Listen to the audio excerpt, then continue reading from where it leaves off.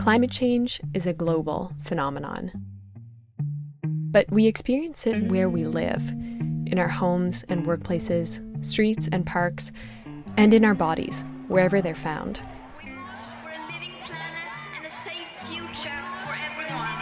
For 4.2 million people, that's in Montreal.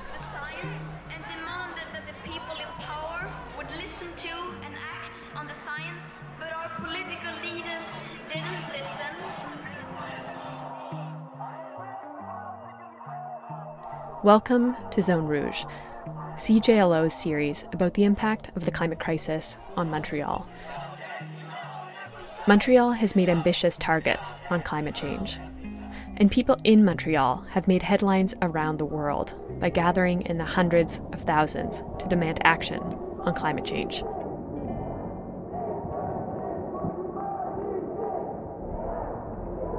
But the city is going to be changed by the climate, too. Has come back to check the damage. He left his house on Wednesday after water started coming in the basement windows. The water downstairs is now up to this week on the series, flooding. We sit at the confluence of two major rivers, more or less, the Ottawa River and the St. Lawrence River. And a lot of the flooding that's affecting the city is coming from those as well. So it's not just the rainfall that's falling on the city that we have to contend with, but everything that's happening upstream. Quebec is home to 3% of the world's renewable freshwater reserves, of which nearly half are in the St. Lawrence watershed. Montreal's situation in this watershed has brought opportunities. But with the climate crisis, it's also bringing an increased risk of flooding. This whole area acts like a big sponge, okay? And that water has to go somewhere. So it naturally drains into the river. If you don't have a river, Lord knows where it's going to go, right? And if you're fairly close to a river, whether it's houses, roads, bridges, etc., you have to cope with these processes. And now we are a bit stuck with these situations because obviously when you have people there, then you must protect them. Where now we realize that the river and nature will win ultimately. I cited a poem by my godfather who lived right at the bay of where Onage is. So Onage is our local paddling club. It just spoke to me because he was saying the water doesn't even move. It's like it doesn't have life. It only moves back and forth with the moving of ships and the destruction that the seaway brought.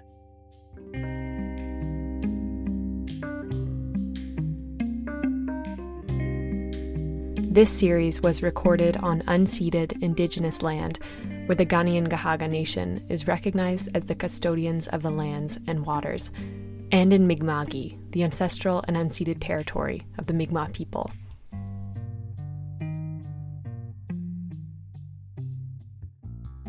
I'm Moira Donovan. Let's get to it.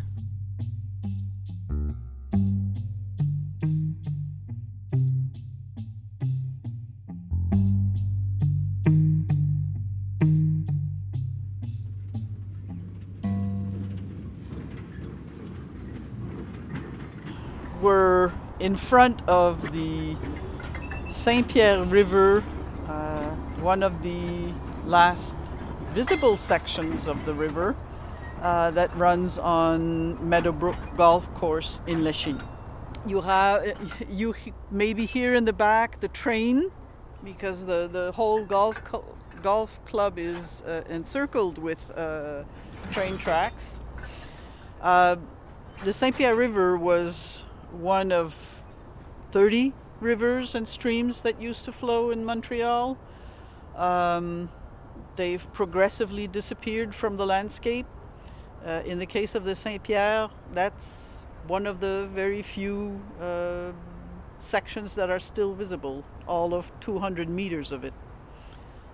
If you go back to pre-colonial times, the river was a means of transportation by canoe, would have been a source of water for agriculture and for drinking, and would also have been a wonderful hunting and fishing ground. This river started at the Montreal and would go down all the way to Verdun. So that's a pretty long river. This is Louise Legault with the community group Les Amis de Parc Meadowbrook. She's standing peering through a chain-link fence at a river, or rather, a dry river bed, the sad remains of a waterway that once flourished here prior to the arrival of the Europeans. When the French then arrived, they had another vision of nature, of course. I mean, nature was something that you used. Specifically, Europeans used the river for flour mills and for the tanneries where they treated animal pelts from the fur trade. So you added that to waste from agriculture, waste from households. The river got very polluted. Okay? And the call was to cover it for public health reasons. So most Montrealers don't even know there were rivers in the city.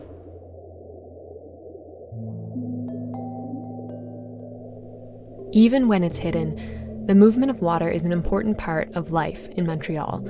But it creates vulnerabilities too, in the form of flooding. And this isn't only due to climate change, but also from the way the city has developed. So let's follow the former path of the St. Pierre River, where you'll end up in the St. Lawrence.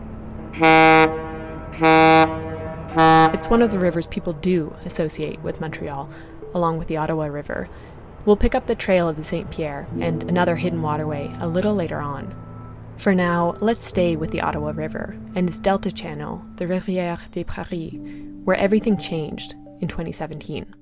It came as a surprise. We weren't really ready for that kind of flood.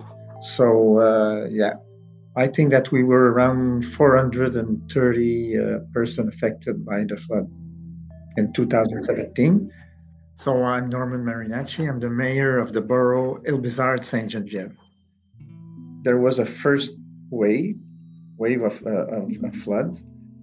Then it went down, and we thought everything was okay. Then, beginning of May, there was the second wave, and we were really caught by surprise. It was major. It was short in time. It didn't last long, but it was very tough on citizens, because the water level were at the highest that we had ever seen. In 2017, Montreal was hit with what felt like unprecedented floods. Torrential rain, the kind of rain that's already become as much as 3 times more likely than it was in the pre-industrial climate, fell in late April and early May. The combination of overland flooding from the Ottawa River and water backing up out of sewers inundated hundreds of homes, especially in Marinacci's borough. And I remember people crying, people, they came to me, they said, I don't know where to go. So we had a shelter, by the way, and so people could sleep there. I remember going around people, and I remember a case where the guy said, I have my dog, I want to keep my dog, I want to sleep here over with my dog. So I had to say to the people in charge, well, give him the permission to keep his dog. They didn't want to accept the dog, so everything went well afterwards. But that's the kind of situation that I saw. Marinacci's borough was hit again by flooding, although less severely, in 2019. The combination of 2 unprecedented floods, 2 years apart, prompted people to look at the river differently. The citizens might say, put a wall all around the street, but it's not that easy. It's something that requires a lot of analysis and permission from the Minister of Environment, and then there's all the costs, the financial aspects. So that's what we're doing, trying to find some solution that could be permanent. The other thing I have to say is that after the 2017 flood, I'm the only mayor who decided that there wouldn't be any more construction in the 0-100 flood zone line. Because some mayors, they want to build in these zones to get some more taxes, but I don't believe in that. I say that there won't be any new houses and the 100 years flooding zone. Not anything bizarre. These steps are part of the borough's response to the long-term threat posed by the climate crisis. Increased river flooding could come with climate change, but it's complicated. Climate models predict less snow, which lowers the risk, but more rain, which raises it. What's certain is that there'll be more variability, especially in the winter, where fluctuating temperatures can cause ice to break up and jam rivers, leading to flash floods. And the climate changer know it's not respecting the river that creates problems. Yeah, because a river flooding in a pristine area, that is absolutely not a problem. In itself, it's not a hazard. It's just a perfectly natural phenomenon. It only becomes a problem when you're getting too close to that. And you often see as well the wisdom of the older generations. And if you look at how the development in North America, say, was done, typically people were not putting themselves at risk in flood zones. It's the more recent development that encroached on what belongs literally to the river. This is Pascal Biron. I'm a professor in the Department of Geography, Planning and Environment at Concordia. I'm a hydrogeomorphologist. That's a term that means a specialist of river dynamics. Biron says it's unsurprising that municipalities in Montreal were caught unaware by the 2017 floods. It's in their interest not to think about this, for one thing. Because a good chunk of their budget comes from property taxes.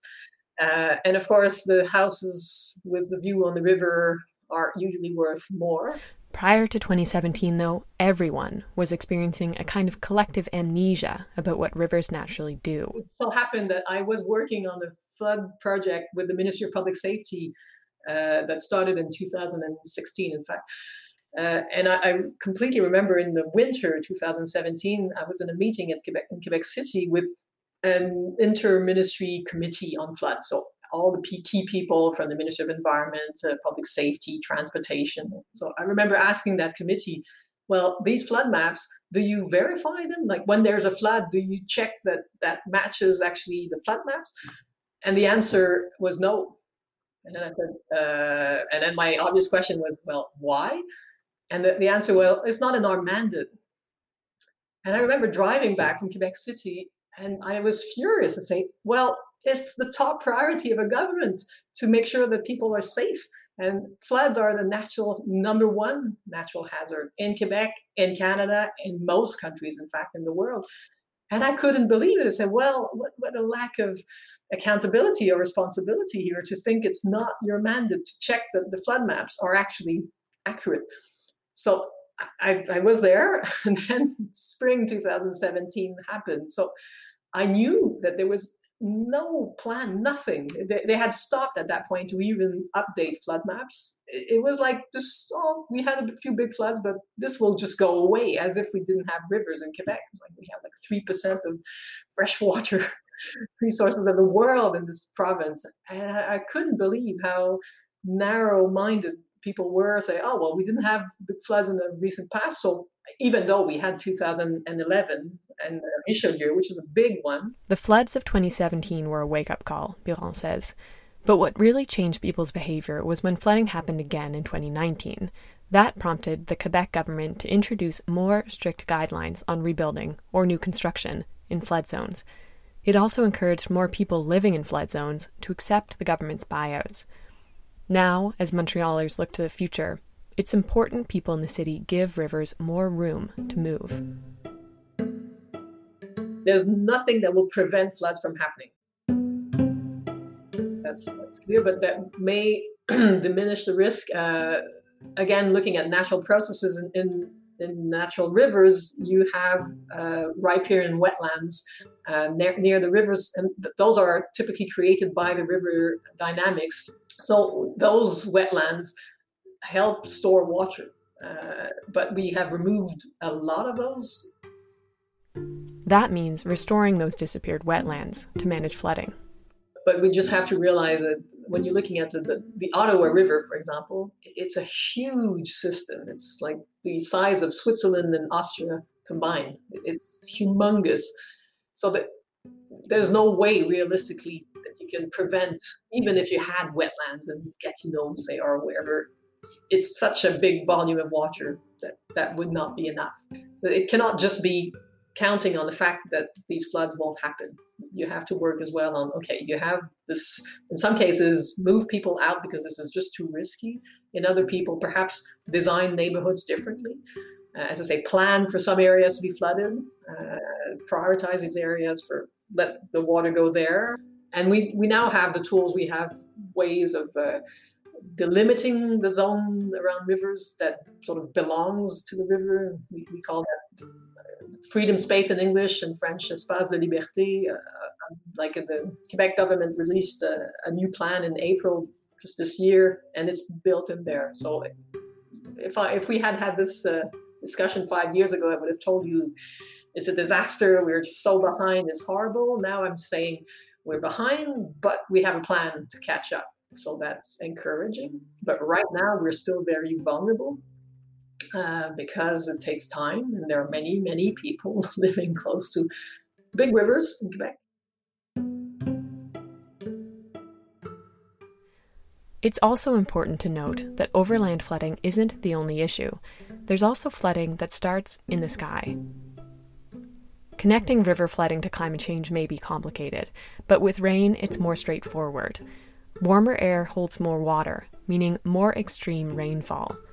That also increases the risk of flooding, but so has the way Montreal is built.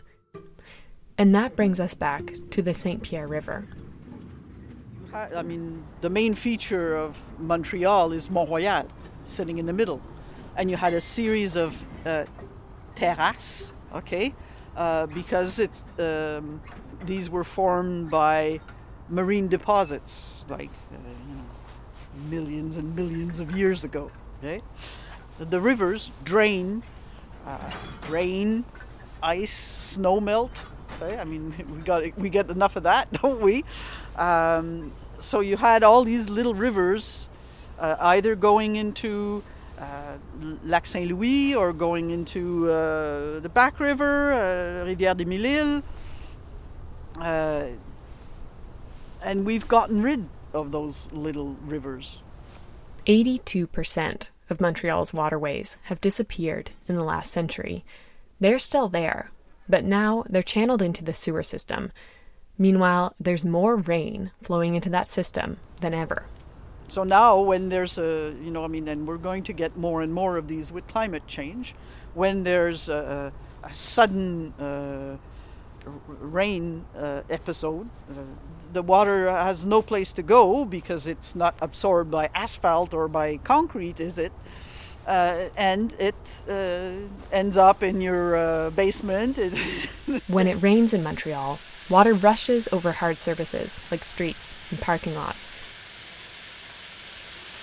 Normally, this stormwater flows into Montreal's sewers, like this one at Place Jacques-Cartier, and from there into pipes, which range from 30 centimeters wide to over 4 meters. They send that water, along with sewage, to the city's water treatment plant. But with climate change bringing more rain, these pipes can't handle the volume. Instead, stormwater backs up into people's basements and geysers out of storm drains. But rivers, which, after all, are meant to flood, can handle this better. That's why there's a movement all over the world to daylight rivers, or to protect the ones that are barely hanging on, like the St. Pierre. This whole area acts like a big sponge, okay? And that water has to go somewhere. So it naturally drains into the river. If you don't have a river, Lord knows where it's going to go, right? I mean, water will go. It'll find a way. Maybe not the way you want, but it'll find a way.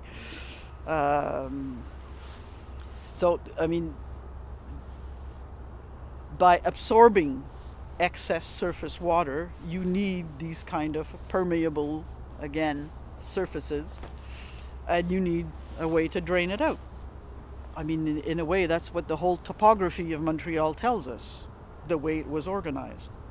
And, I mean, we played Sorcerer's Apprentice and fooled around with it. Now we have to pay the consequences. These consequences are particularly severe in the eastern part of the island, where there's less green space to help absorb water. Here, too, there's another hidden waterway that could offer some solutions. Bon, moi, j'ai acheté un duplex en 2007.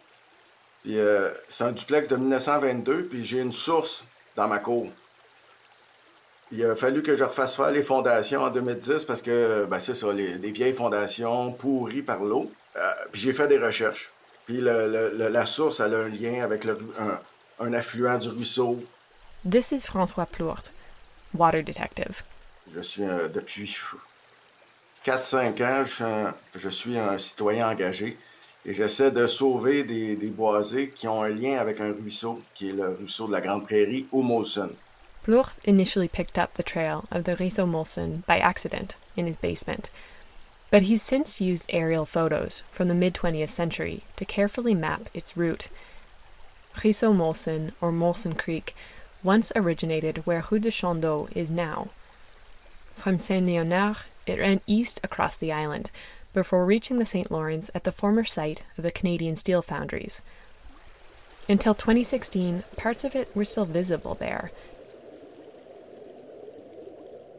Now, a new development is proposed for the area. Local residents, including Plourde, are advocating for businesses in the development to recreate part of the creek using their stormwater retention basins. This would help divert stormwater from the sewers. Il faut absolument essayer d'envoyer le moins d'eau de pluie possible dans les égouts, parce que les égouts fournissent plus.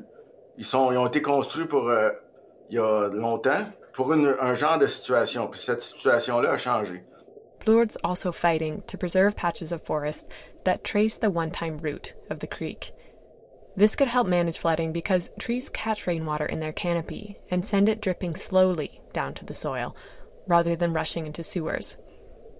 In fact, Montreal's municipal canopy already reduces stormwater runoff by 345,000 meters cubed every year. Il y a des boisés comme ça on voit encore le lit du ruisseau. Il est encore là. Il s'agirait de l'aider pour envoyer vraiment l'eau de pluie dans ces boisés-là. Il n'y a aucun problème. Anciennement, le ruisseau passait là. Fait que... But the traces of these forgotten rivers are a reminder of something else, too. Since the arrival of Europeans, the approach to water in Montreal has been one of domination. But to manage water in an era of climate change, respecting and understanding it may be part of a better way forward. And that could restore the relationship to the waterways that have shaped the city. Of course, some have been denied that relationship more than others.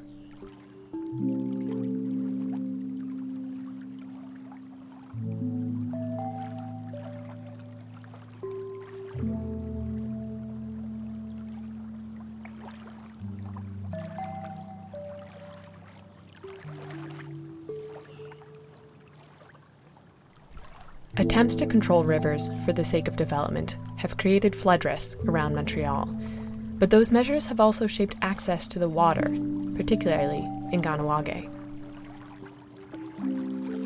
So, for me, because I'm from Kahnawake and the St. Lawrence Seaway was imposed on my community, I wanted to get to the root of how and why. So I started looking into the Library and Archives Canada on their online database, and eventually through looking through the Privy Council office minutes, I found actual documents where in their meetings they were talking about how they would go about expropriating the land.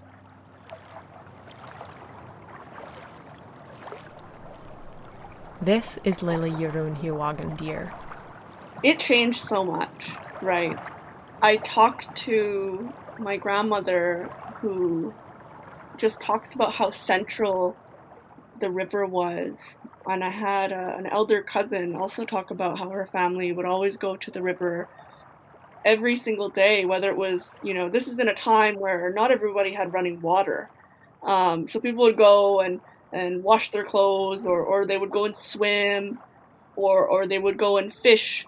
But Kahnawake, in my limited understanding of the language, means at the rapids or by the rapids. And that was significant because it really speaks to our geographical location and how we relate to place.